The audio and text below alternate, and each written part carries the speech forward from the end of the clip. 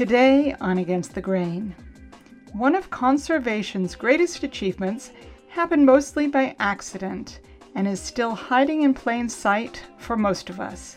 When settlers established cities in the United States, they decimated the existing ecosystems. But in recent decades, as Peter Alagona illustrates, there has been a remarkable return of wildlife to urban areas across the country.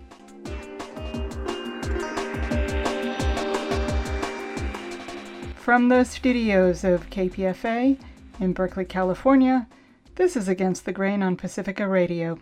I'm Sasha Lilly. We don't tend to think of cities as habitats for wildlife.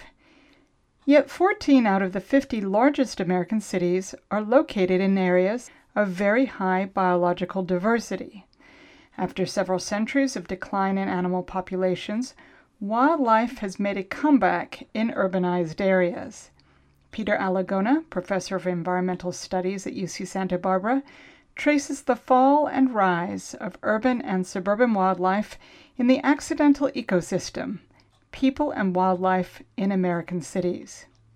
Pete, you start the book contrasting the historical biodiversity of Yellowstone National Park and what became New York City. Can you describe both for us? This is a comparison that I made simply to provide some kind of current reference point for people to be able to think about how rich in wildlife and biodiversity many American city sites were prior to the establishment of the city itself. And so this is based in part on the work of a wonderful ecologist named Eric Sanderson, based at the Bronx Zoo and the Wildlife Conservation Society. Some of your listeners may be familiar with his book, Mannahatta. But in that book and in other research, he and others describe how New York City was really a hotspot of biological diversity prior to the establishment of the city itself. It had wildlife that overlapped from the north, from environments that were typical of New England and areas that were further south in the mid-Atlantic and the southern regions. It was on the border of land and sea, saltwater and freshwater, rich coastal environments.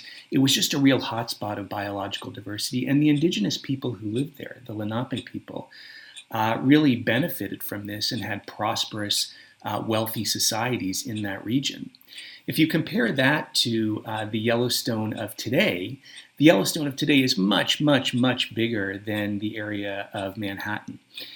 We tend to think of Yellowstone as a hotspot of biological diversity, as a place where you can see a lot of wildlife, and it is, and it's incredibly important for that reason.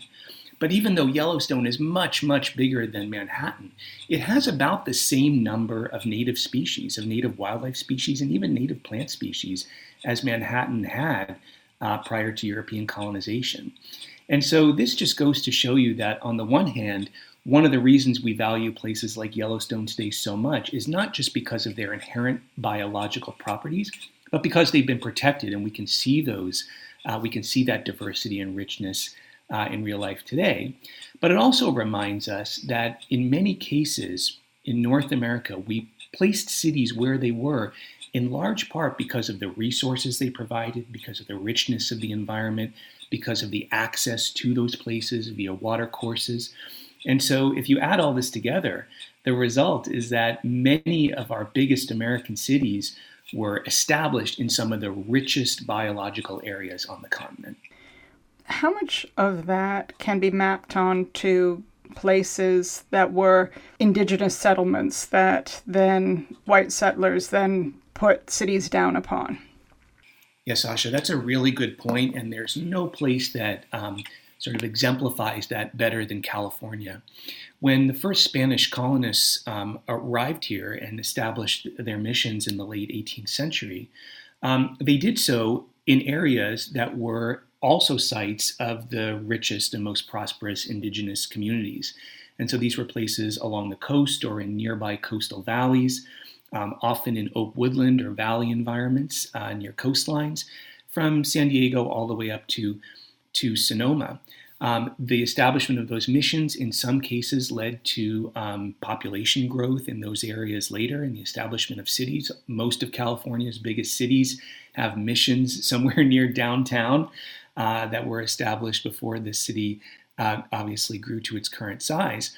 But if you go back even further and ask why were these indigenous people, these diverse indigenous cultures there to begin with, there were a number of reasons that were historical and geographic, but the primary ones had to do with the richness of those environments, with the availability of year-round water, with the availability of diverse food resources from season to season, the availability of wild game and fish and other kinds of resources. And so these were the primo spots where people had lived for centuries or millennia, had established prosperous indigenous communities, where the first European settlers established their foothold on the western part of the continent, and where some of our biggest cities later developed.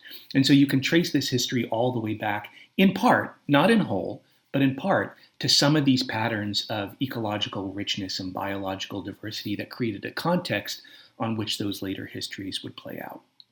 So what then happened to that kind of biodiversity when these cities were initially established by settlers? Oh man, well, I guess you can describe it as devastation. In and around some of the biggest cities in North America, very early on in their establishment, when they were still what we would think of as just villages or small towns, people fanned out into the countryside, colonists and early settlers. They harvested resources at a level and in ways that quickly eclipsed many of the indigenous hunting and gathering practices in those regions. And they also cut down a lot of forests. They modified shorelines. They dammed rivers. They did things that really hadn't happened on a large scale before. And they cleared out species that were either inconvenient or harmful to them or perceived as harmful in some way. And so the result was that in and around many American cities, and the timeline varies, of course, depending on what part of the continent you're in, but in and around many American cities, within the first 100 years of urban growth and development, many of the native wildlife species had been really decimated or even annihilated, at least locally and regionally. And so as you get into the 19th century, what you see in many of these areas is rich native ecosystems being replaced in urban areas by the establishment of, or the importation of, or the growth in populations of domesticated animals. And so this is a urban reality that is sort of lost to us today. Many people don't even really know it existed. But back in Victorian times, for example, in the late 19th and even early 20th century, many cities had thousands or tens of thousands of horses, of pigs, of cows even. Families kept their own cows in downtown areas of many cities all the way up until the 1920s, until refrigerated milk became widely available and delivered to people's homes. And so this wild ecosystem was replaced in the 19th century and 18th century by these domesticated animals that in many cases roamed free in our urban areas. It wasn't until the early 1900s, 1910s, 20s, that just about all of those domesticated animals were moved out into the countryside. Well, tell us about that. What were the impetuses to then take out these domesticated animals, mainly out of the cities, although obviously some domesticated animals have continued to stay to this day? Yeah, of course. And we actually, I think, in some ways have more domesticated animals than we used to have a few decades ago in our cities. But back then, I think this was driven by a few things. One was that in Europe and northeastern North America, there was great concern during the beginning, really in the early 19th century and increasing throughout the century, about the spread of diseases and other negative health effects of having so many domesticated animals living in cities. And when I say other health effects, I mean hazards like fires, water pollution, all of these consequences of having so many animals in the city in that way. Now, of course, there were large numbers of people that depended on these animals for their survival. They made money from these animals by using them as work animals. They could slaughter them and eat them in times when they needed to. And there was a distinct class divide in these debates throughout the 19th century. But as the Victorian era wore on, and as in the United States in particular, soldiers came home from the Civil War battlefield having learned about the importance of hygiene, for example, and developing new agencies and institutions, public health agencies, for example, in cities. There was a real push to try to clean up cities, to make them healthier, to make them more conducive for growing citizenry. And so there were a number of reforms that were put in place. The development of long-range water sources that would provide clean water for cities, the development of indoor plumbing systems and sanitation, the imposition of regular trash collection funded by or administered by the city. And so all of these and other measures were taken during this time to try to clean up cities, to modernize them, and to turn them into places where people could live safely. One of the consequences of this was that many animals that had previously been at home in the city, many domesticated animals, were moved out into the countryside. Well, I wonder if you could talk more about the kinds of visions of the city that were thrown up in reaction to not simply domesticated animals, but more broadly the unequal and unpleasant Victorian city that was seen as sort of full of squalor and filth.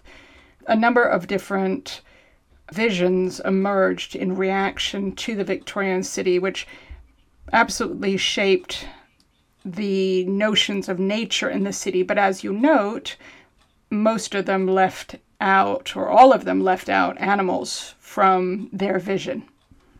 Yeah, that's absolutely right.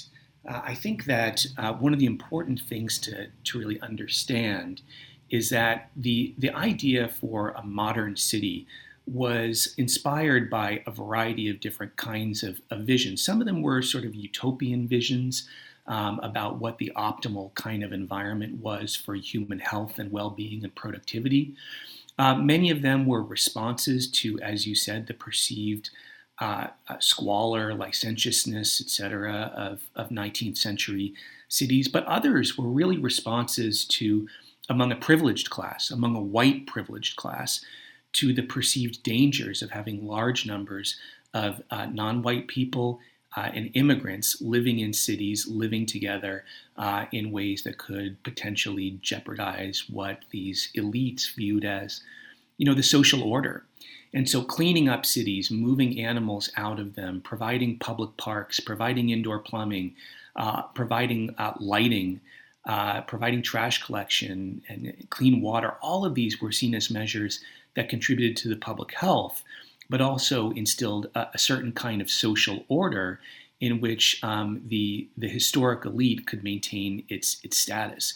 And so the status of animals is very much wrapped up with ideas about race, about class, about gender, about country of origin and language, and all these other kinds of anxieties that were familiar to the Victorian era and in some ways are familiar today. One of the interesting consequences of this is that by 1920, when most of these domesticated animals had been removed from cities, in the United States in particular, we entered into a period of about maybe 30 to 40, 50 years, when there were fewer animals, probably, of any kind, living in American cities than had ever lived there before, or really that have probably ever lived there since. This was a period from around 1920 to 1950 or 60 or so. And really interestingly, this is the period when some of the greatest urban thinkers were writing about their visions for the modern and modernizing city. And so their visions really left out the idea of animals, in part because animals, first wild and then domesticated, had been removed, and no one really expected them ever to return in large numbers, which is one reason it was such a surprise when they did.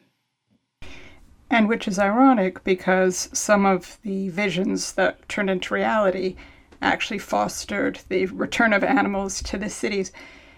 Can you talk about the thinking around green space and nature, defined primarily as flora, that emerged from this time? Differing visions, as you note, but with some commonalities.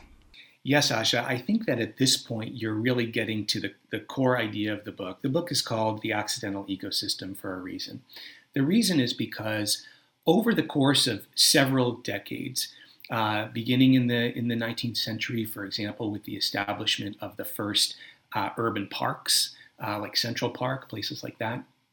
And then throughout the 20th century, with a variety of other measures that were put in place to make cities cleaner and greener and more healthy for people, those measures, planting trees, establishing more parks, cleaning up waterways, doing all of these things that we think of as benefiting human health and well-being in urban areas, ended up creating the context in which some wild creatures could return. Some of them needed a little help, and they were reintroduced to urban areas by people when the time came when the city could support them. An example of that is that gray squirrels disappeared from many urban areas in the American East Coast and Midwest by the 19th century, 18th, 19th century. They were brought back and reintroduced to urban areas when those places had enough trees in parks and along streets and parkways to support them. But then there were other cases in which this improving habitat for many humans, remembering that there's a tremendous amount of inequality associated with this, but the improving habitat in urban areas for many humans enabled some creatures that people never expected to return to come back. And so there was an accidental aspect to this. Measures taken in part to promote health and well-being among people ended up attracting and supporting other species, other wildlife species. I'm speaking with environmental historian and geographer Peter Alagona about his book, The Accidental Ecosystem, People and Wildlife in American Cities. UC Press is the publisher of the book. I'm Sasha Lilly, and this is Against the Grain on Pacifica Radio. Well, one animal that seems sort of stunning to imagine was at one point considered a threatened species in the U.S. in mid-century, more or less, was deer. Tell us about the changing fortunes of deer. This is kind of an amazing story. Deer, a few species of deer common to the area that is now the contiguous United States were very, very common throughout, a very long time, through millennia of human history in these regions. And indigenous people used them for a variety of different purposes, for food, for clothing, for shelter, for ritual purposes, etc. But in many areas, particularly in the American Northeast and then Midwest, the transformation of the environment, the cutting down of forests, the building of farms, and also unregulated hunting of deer, really prior to the late 19th century, when laws were put in place in many areas to prevent this, really led to a population collapse. And so by the early part of the 20th century, the population of white-tailed deer in particular, which are largely native to North America east of the Rockies, had declined by something like 99%. Just a tremendous population collapse from what are estimated to have been historical levels. A lot of people were concerned about this for a number of different reasons: ecological reasons, food security reasons, recreational reasons related to hunting. And so there were a number of measures put in place, largely at the state level in various states, to try to bring white-tailed deer back. By the time that Disney hit the theaters in the early 1940s, white-tailed deer were already coming back sort of with a vengeance, although the full result of that wasn't really understood until a few decades later.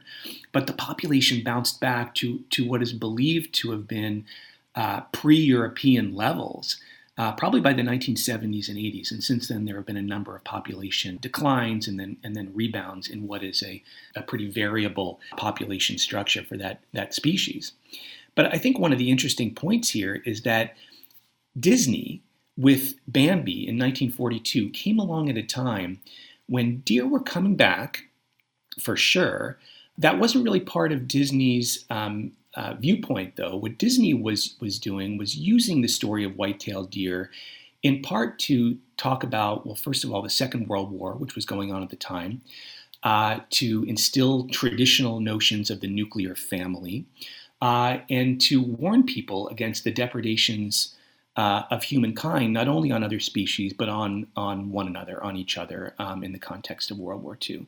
And so Bambi is this groundbreaking movie with groundbreaking animation, kind of compelling and memorable storyline, these amazing characters that sets the stage for so many other wildlife-based kind of entertainment hits in the years that would follow. But Bambi is at a very particular moment. One of the things that I mention in the book about Bambi is that the most famous line in the book happens when the great prince of the forest, Bambi's father, says, "It is man, we must go deep into the forest." Well, if you look at the cast of Bambi, you've got a skunk, you got some deer, you got an owl, you got creatures like that. Those are the exact animals that within the next few decades after Bambi comes out end up being many of the first creatures that people start seeing in and around urban areas as part of this vanguard of urban wildlife coming back in the 1970s and 80s. And so in some ways, what the cast of Bambi actually did was exactly opposite of what the great prince of the forest advised. They didn't go deeper into the forest. What many of them did is they went straight to the city. The story that you're telling, this thread that runs through of the changing city in the United States and the way that animal life in cities changed in response often to these changes, led to all sorts of different outcomes. And so one part of that is the rise of suburbs, which you note was not an inevitable phenomenon. Yeah, I think it's really important to define what we even mean by a city. And I think if you're an ecologist, for example, and you're interested in doing statistics, you have to have a clear definition of what a city is, something that you can draw lines around on a map. For someone like me, a historian, I think it's important to remember that definitions of what a city is have themselves changed over time. For example, through definitions in the U.S. Census that provide a lot of the statistics that we have to understand change. Over the course of the 20th century, what happened in the United States was that the dominant urban form went from a dense, clustered urban form to a much more sprawling suburbanized form. And most people who live in urban areas today actually live in places that we would think of as suburbs. California is the most urban state in the United States. About 95% of Californians live in urban areas. That's the greatest percentage of any state, although there are some others like Nevada that are pretty close. But if you think of where most Californians live, they don't live in high-rise buildings in downtown San Francisco. They live in dense suburbs that function as urban areas in every way except that kind of having that traditional downtown core. And so this change, this transformation from clustered, dense areas to more sprawling areas had a few effects. The first was that they gobbled up farmlands, in particular near cities. Farmlands had been located, particularly farmlands that grew valuable crops that were heavy to transport, like fresh vegetables and fruits, were often located close to cities so they could serve the urban populace. Those areas disappeared first, and then later on, we started to see more habitat loss in natural areas.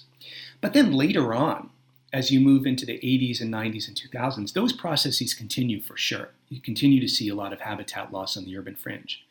But what you also see is suburbs that were once among the kind of bleakest ecological environments on the planet, really. True monocultures, monocultures of humans and turf grass, really. Later become leafier, become cleaner, become greener. People are planting trees, establishing more parks, cleaning up denuded areas. And so suburbs in some areas start to take different forms where they become more conducive to some creatures that might not have lived there otherwise.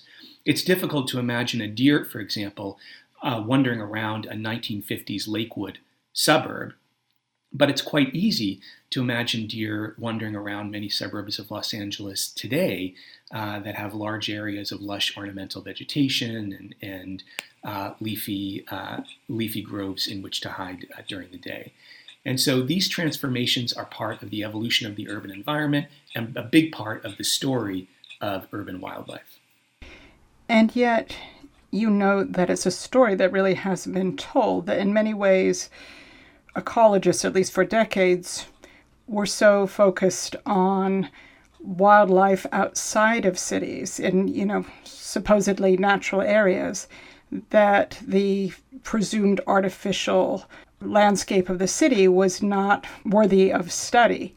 How has that shifted now as these kind of long historical changes have taken place over the course of the 20th century and into the 21st?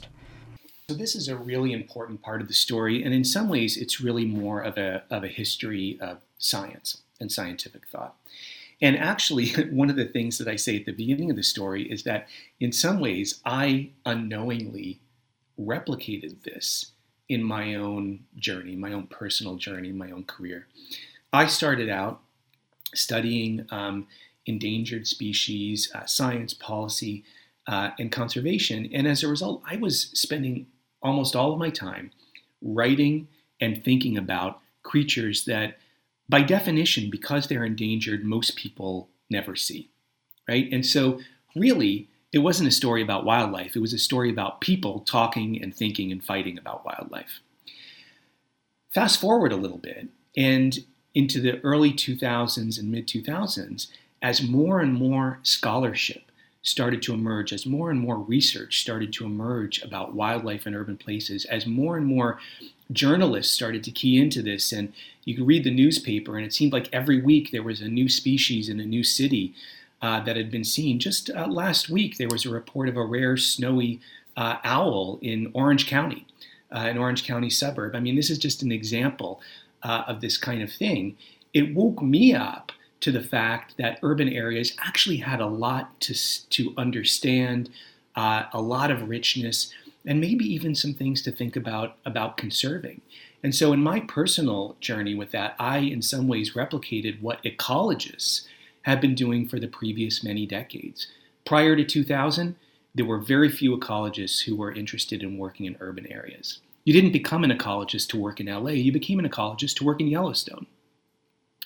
Only after 2000 did more and more people start to get really interested in this, to study urban areas as fascinating and interesting on their own, and as also perhaps providing clues into more fundamental questions in ecology and in particular in evolutionary biology.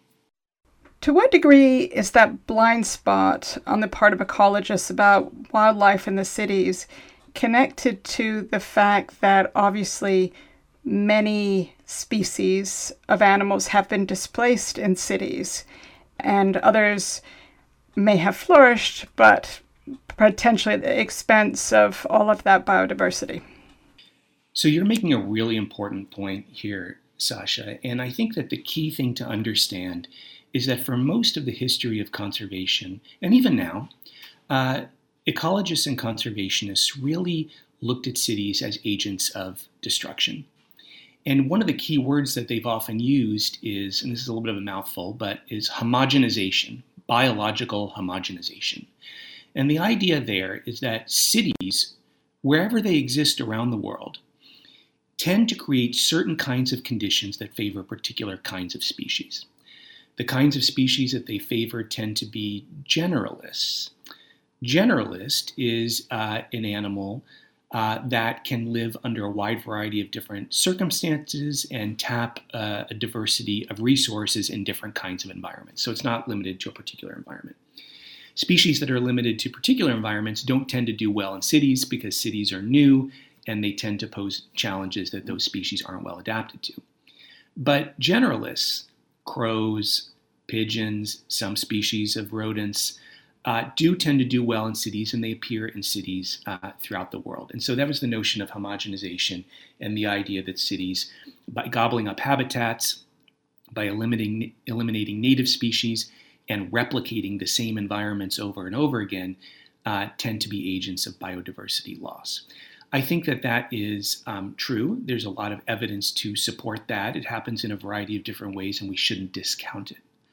However, it is also true that in recent years, research has shown that urban environments and suburban environments are more diverse, biologically than was previously believed, that some of the wildlife species that inhabit them are actually species that are not generalists, that are more specialists, but happen to have some skills that enable them to thrive in an urban environment.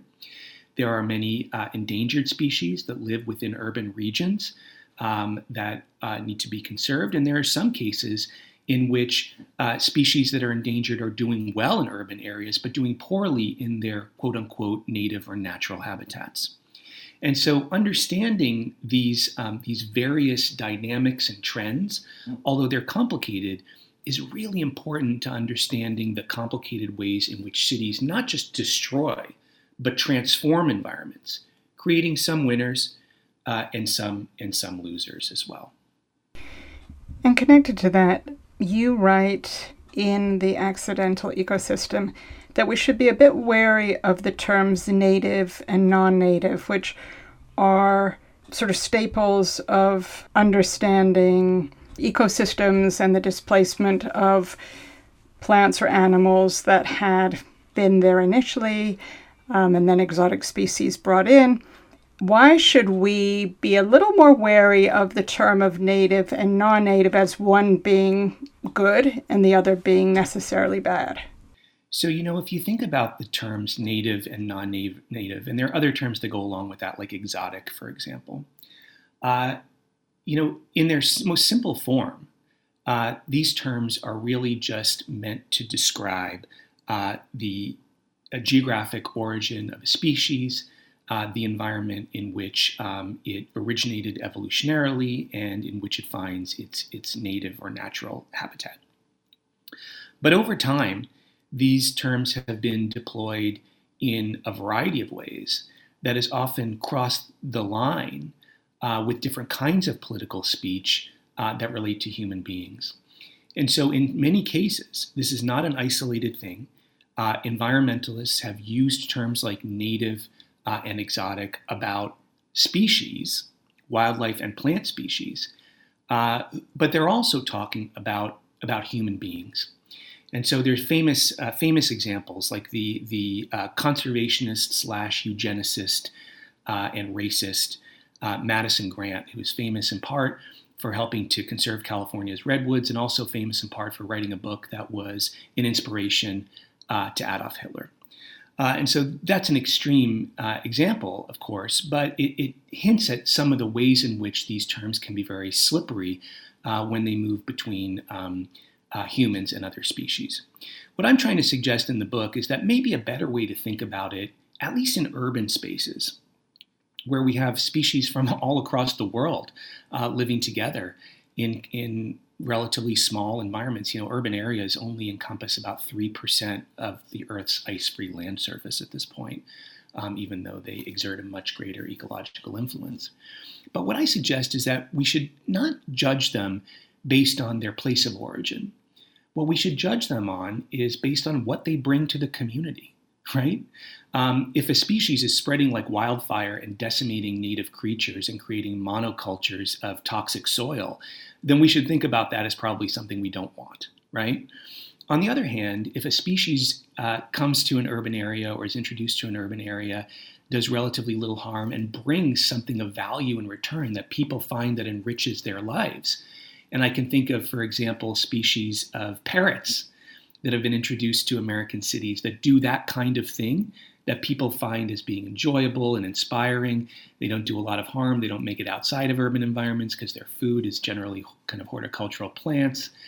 Then I think that we shouldn't judge them based on where they came from. And I think that that's a better way to understand, and to address the question of who belongs and to open that up a bit more.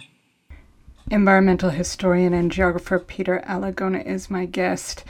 Today we're talking about The Accidental Ecosystem, People and Wildlife in American Cities. You can find a link to that book at againstthegrain.org. Peter Alagona is professor of environmental studies at UC Santa Barbara. So we spoke earlier of the blind spot that many scientists and ecologists had about wildlife in cities. But one exception to that has been around birds, that people watch birds and noted birds. Birds were on the radar of ecologists in cities in a way they weren't for many other animals.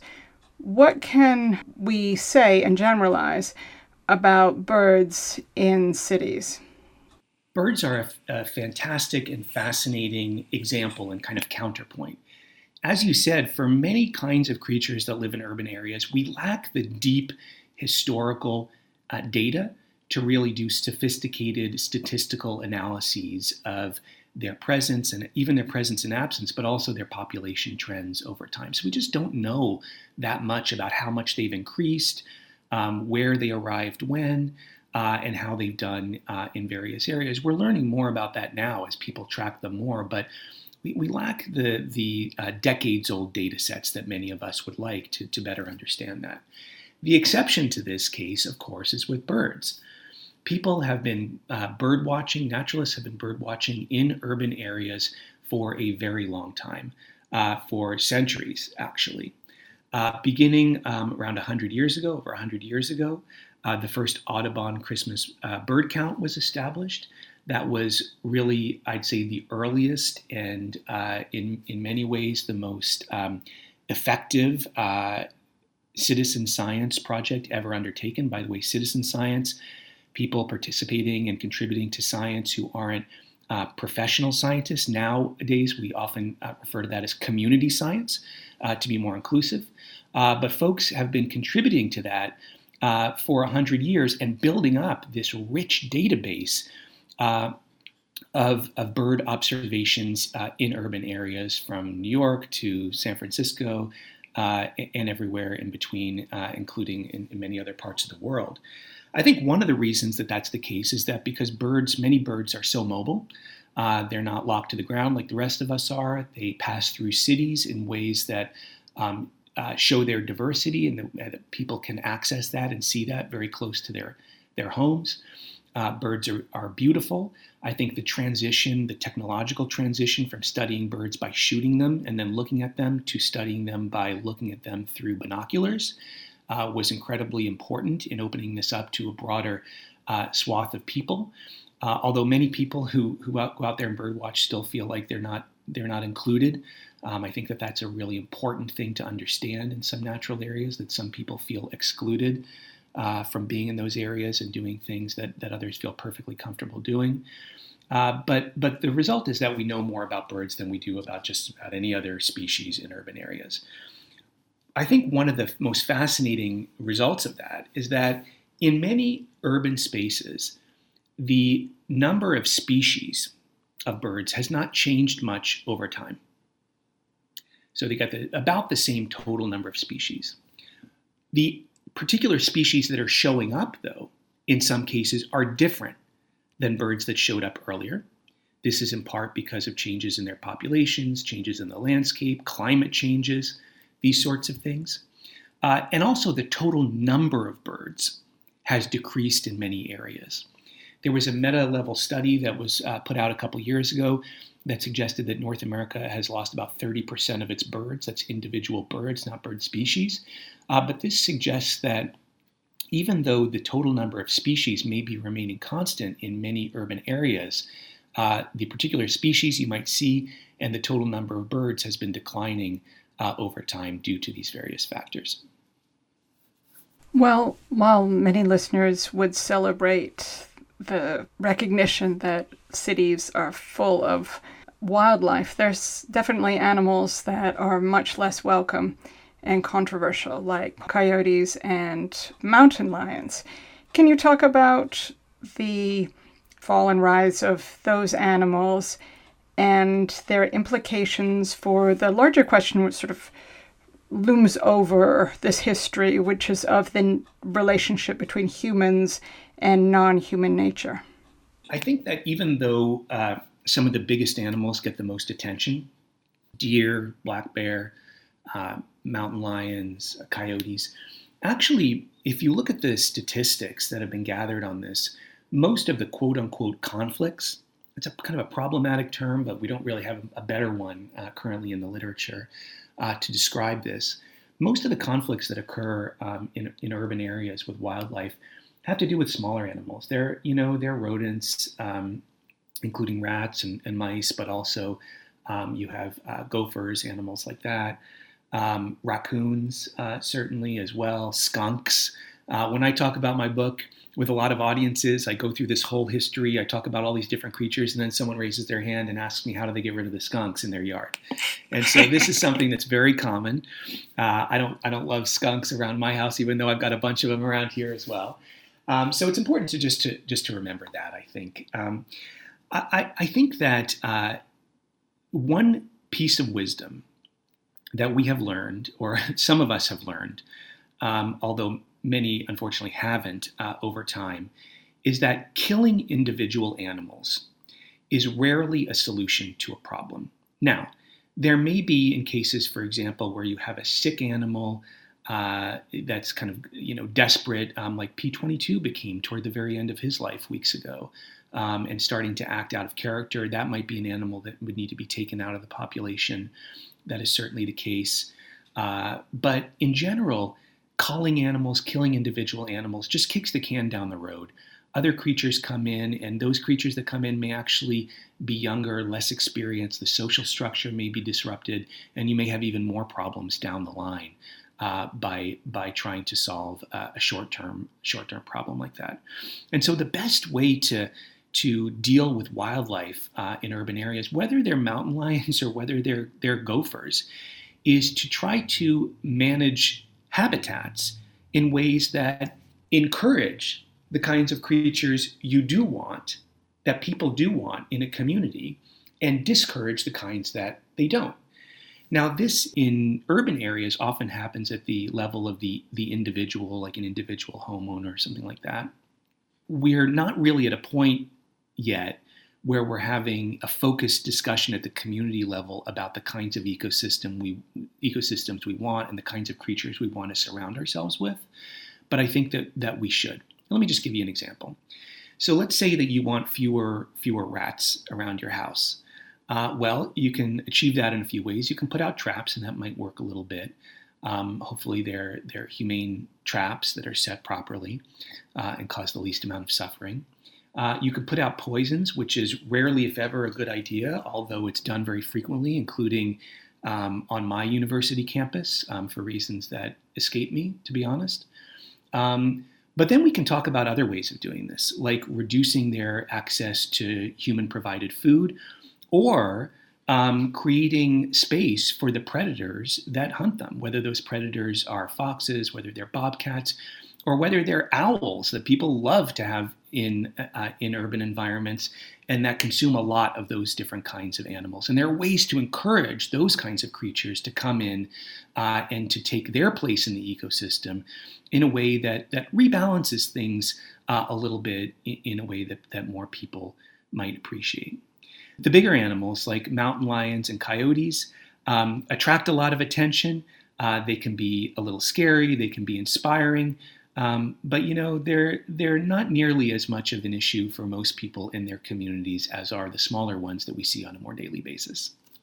I'd like to ask you about one of the smaller ones, bats, which of course have gotten a very bad reputation recently and historically as the spreaders of disease, and of course around the world they are endangered. Can you remind us, maybe first off, of the important role that bats play within ecosystems, and then the situation of bats in cities? Bats are some of the most amazing creatures on the planet. There are about 1,000 species of bats worldwide. They vary tremendously in size and habit and ecosystem. But some of them are the only mammals capable of true flight, and one of the few, along with, for example, dolphins, that navigate their environment by echolocation. These are some species of bats. And the fascinating thing about that for humans, well, there's a lot of fascinating things about that, but the fascinating thing about this for us and for the way we think about our relations to them and disease in particular is that because bats are mammals, they're capable of true flight, the only mammals capable of true flight, they've adapted a variety of physiological traits and processes that enable them to fly without overheating, basically. Flight burns a lot of energy and it generates a lot of heat. And so what do bats do? They do all kinds of things. First of all, they tend to come out at night, which means it's dark, which means they need a way to navigate, and echolocation is one solution to that. They tend to hide during the day in cool places like caves. But when they do that, they cluster together in large groups where it's easy to pass on germs.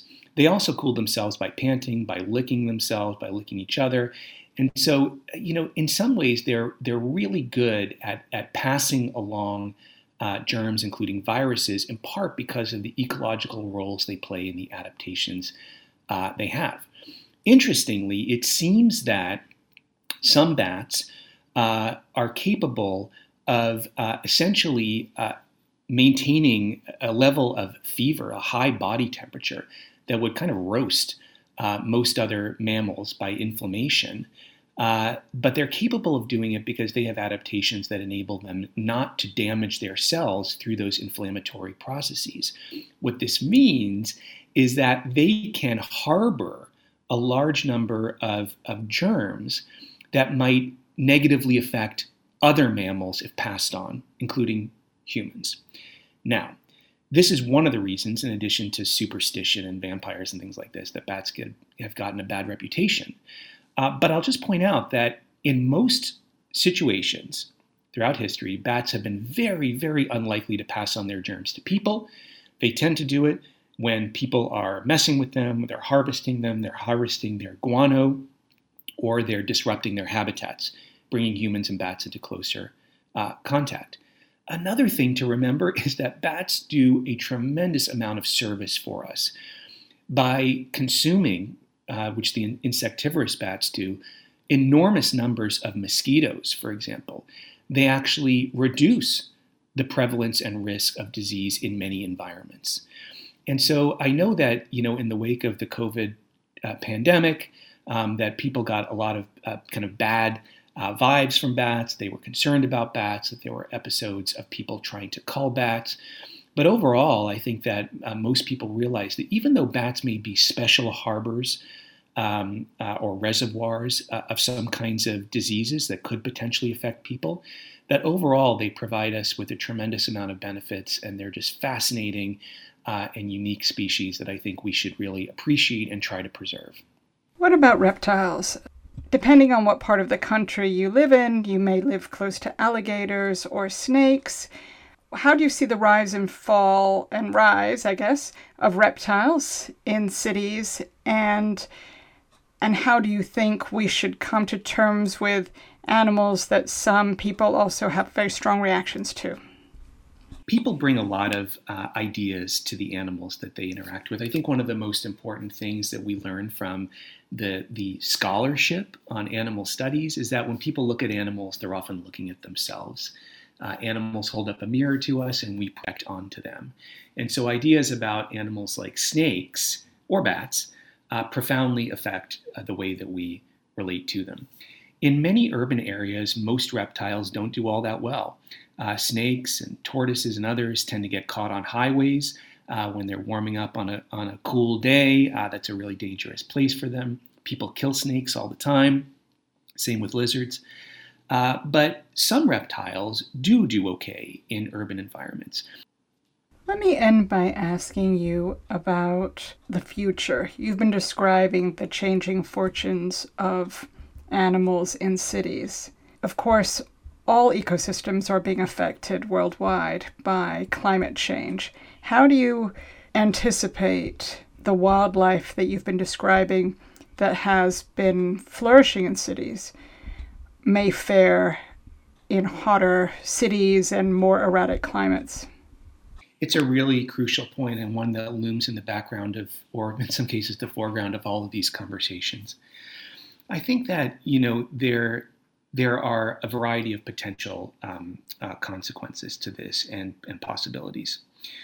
One important thing to note is that one of the things that urbanization does is it tends to chop up habitats. We call that fragmentation in conservation and ecology.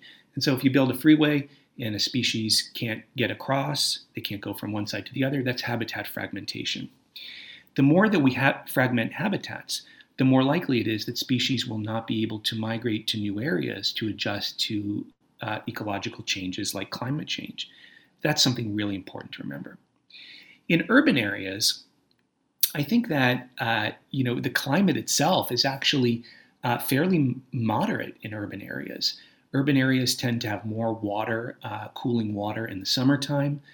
In many places, they tend to have an urban heat island effect in the wintertime, and they tend to have a little bit more precipitation because water forms around dust droplets that are ejected into the air compared to other rural areas. And so in some ways, in some places, urban areas actually act like oases. There's a potential danger to that. So the possibility, for example, that droughts in wildland areas could result in some animals like black bears coming down and foraging more frequently in urban areas. That's a possibility, and one that we need to watch and be concerned about. But cities have a variety of different kinds of effects. I think that the key thing to recognize is that our cities emerge today because of a set of choices that people made in the past. Those choices had unintended consequences for sure, but they were choices nonetheless. We can make choices today. We can make choices that reduce habitat fragmentation, that promote connectivity, that provide species with green space in which to procreate, in which to move from patches of natural habitat to another.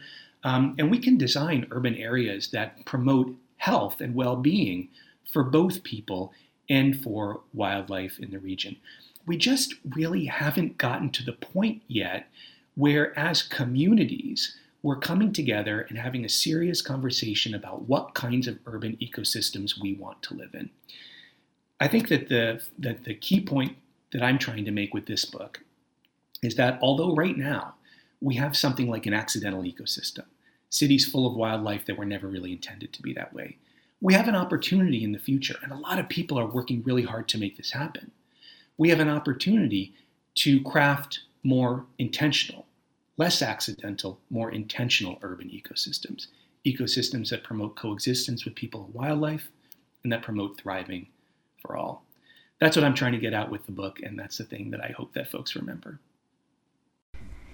Well, on that somewhat hopeful note, thank you so much.